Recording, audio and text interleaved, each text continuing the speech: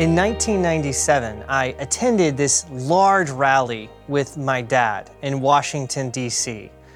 It brought together almost 1 million Christian men from states all over the country together for a whole day event that included speakers and singing and worship and a lot of time spent in prayer. For me, it was really a remarkable experience. It was one of the largest gatherings of any kind ever held on the National Mall. It was a historic event. And I was only an adolescent at the time, but I remember it very vividly.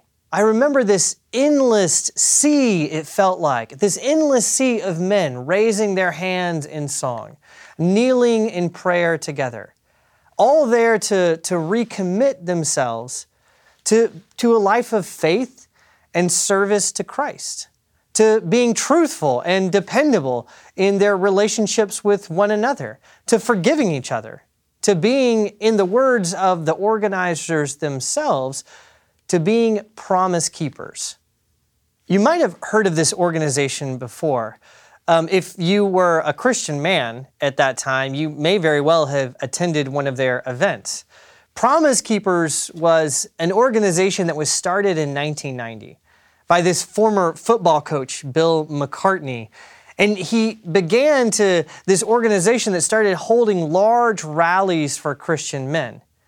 Now, the one I attended in Washington, D.C. in 1997, that was unquestionably their largest event that they ever did. But they had others that were very highly attended before and even after that.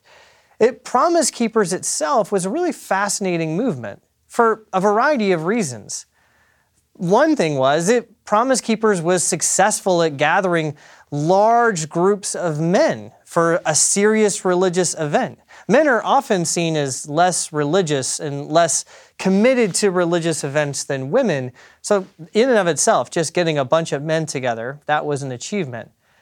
Promise Keepers was also, on the one hand, a very strongly conservative, a culturally conservative movement, but it was also one that was very outspoken and very focused on the problems of racial division and racial reconciliation.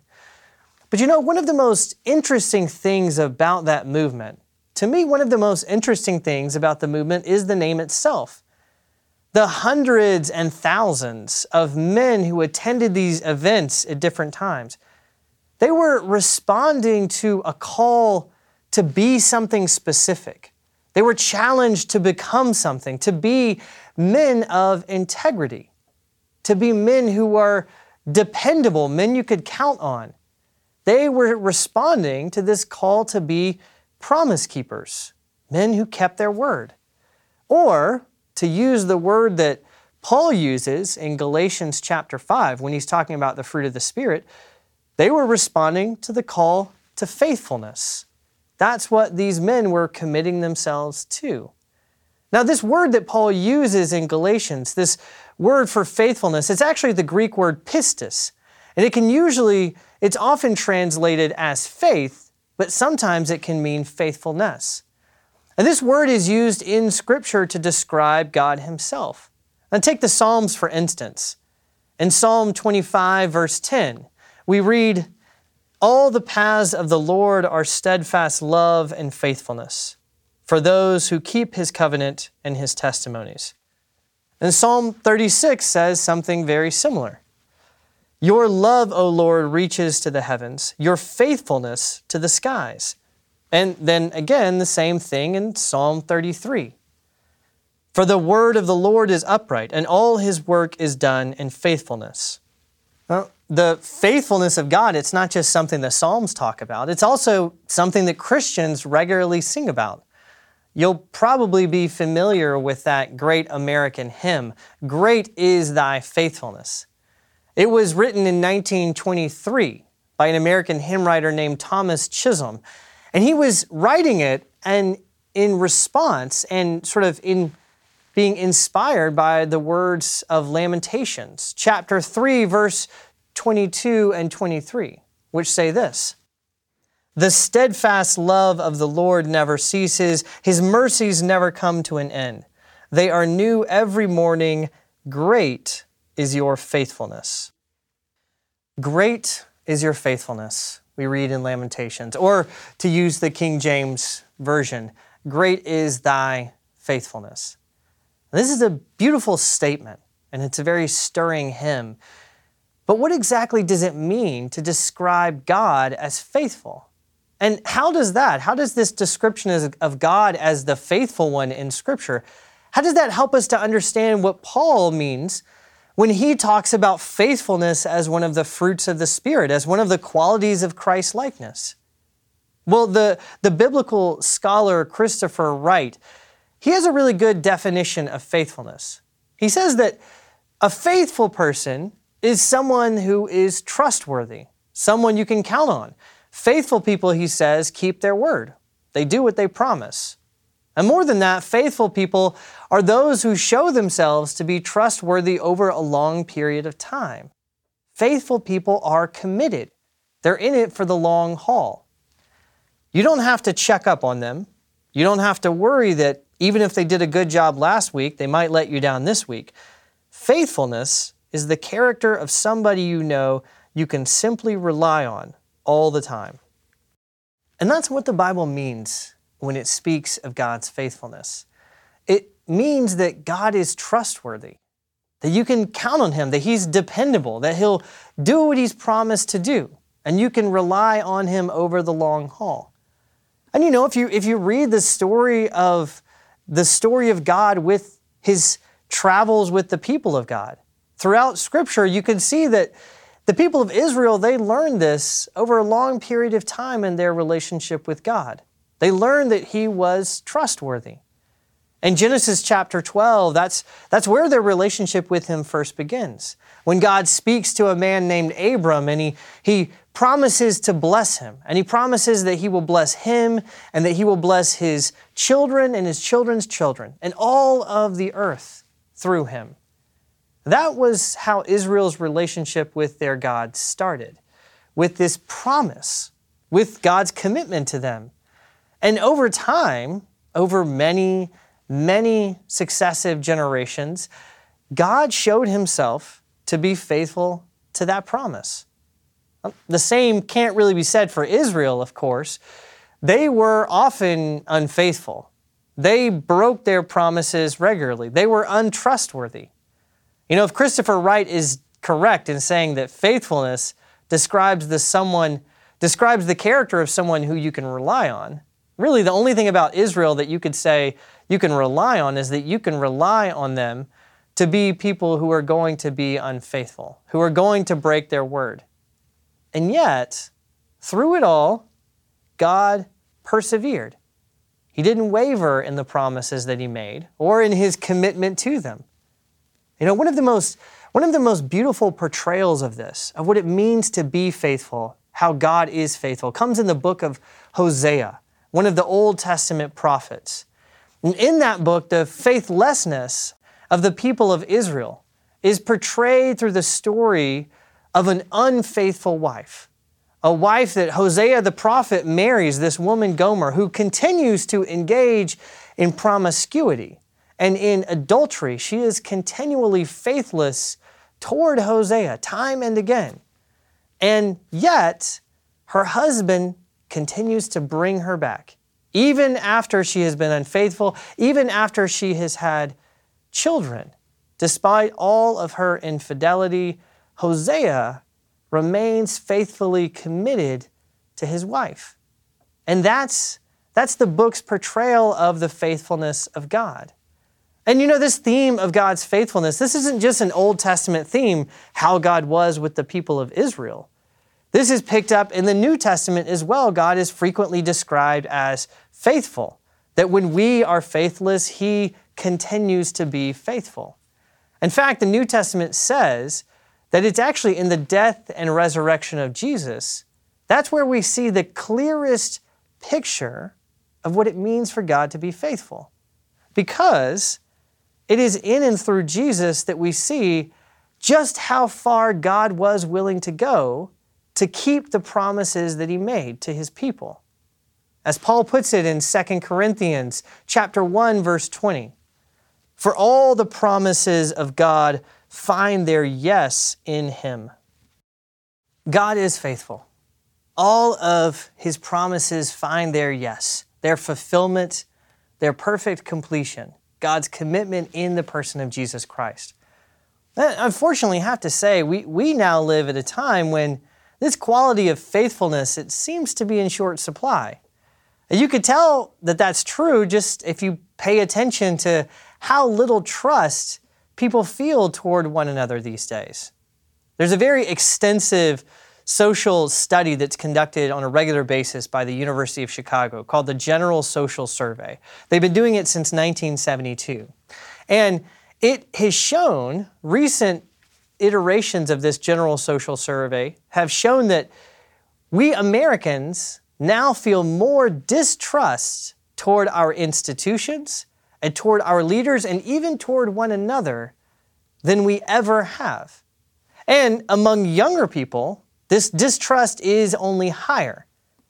In fact, in one study taken several years ago, only 19% of millennial generation people, only less than 1 in 5 of them, said that they thought that most people could be trusted.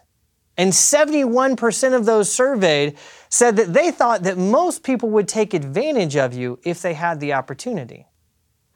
And that's a sad commentary on where we are as a country, because it means that we've really lost trust in each other. We've lost faith in each other's ability to be faithful. We don't believe that people are trustworthy, that we can count on them, that they will tell the truth or keep their promises. Evidently, there are a great many people today, and maybe you're one of them. There are a great many people who simply do not believe that they can rely on the people around them. And an attitude like that kind of distrust, it has serious consequences. As David Brooks, the New York Times columnist, put it in a recent article that he wrote, when people in a church lose faith or trust in God, the church collapses. When people in a society lose faith or trust in their institutions and in each other, the nation collapses. So that's what faithfulness is. And that's why it's important. To be faithful is to be like God, to be dependable, to be trustworthy, to be committed, a person that can be relied on over the long haul. And without faithfulness, trust begins to erode, and people become cynical and self-reliant. What can we do about this? How can we respond? How can we live out the call that is on our lives as Christians to be people who are characterized by faithfulness? Well, the first thing that we need to keep in mind is that faithfulness itself, faithfulness begins with faith. Now, as I said earlier, the word that Paul uses in Galatians, this word that we translate as faithfulness, it can also simply mean faith. And there's a reason that those two concepts are so closely related to one another. In order to become a trustworthy person, someone that others can count on, you have to first be a person who knows how to trust. And as Christians, of course, the primary way that we learn to trust is by being reminded again and again, just as Israel was, to be reminded again and again about the trustworthiness of God Himself. And that's one of the reasons that we gather together for worship every week. We gather together to retell the story of God's faithfulness. We gather together to go up together and to receive the pledge in our hands, the pledge of His promises to us in the bread and wine of the Lord's Supper. And as we do this, week in and week out, our faith is reinforced. And we learn how to trust and how to depend on God, this God who keeps His promises, this one whose every promise is yes in Jesus Christ. And that trust, that in turn is what makes it possible for us to be trustworthy in our relationships with other people. Because we know that we can count on God, because He is faithful, that frees us not only to be faithful in obedience to God, to pledge Him our allegiance because we can count on Him, it also actually frees us to be faithful to one another. But that's not all. Faithfulness begins in faith. It's why faith and trust is so important. But it doesn't end there.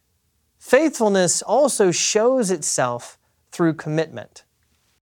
Commitment seems to be an increasingly unpopular word these days. And maybe that shouldn't come as a great surprise to us. I mean, there's been a lot of change in our society. After all, it wasn't that long ago that most people's lives were pretty strongly defined by these long-term commitments that they had to people and places, often that really they didn't even choose. Long-term commitments to jobs and to coworkers, commitments to neighbors and to family, to spouses, and even to their churches. But now we are in a much more mobile society. We move around a lot. Now that's less and less the case.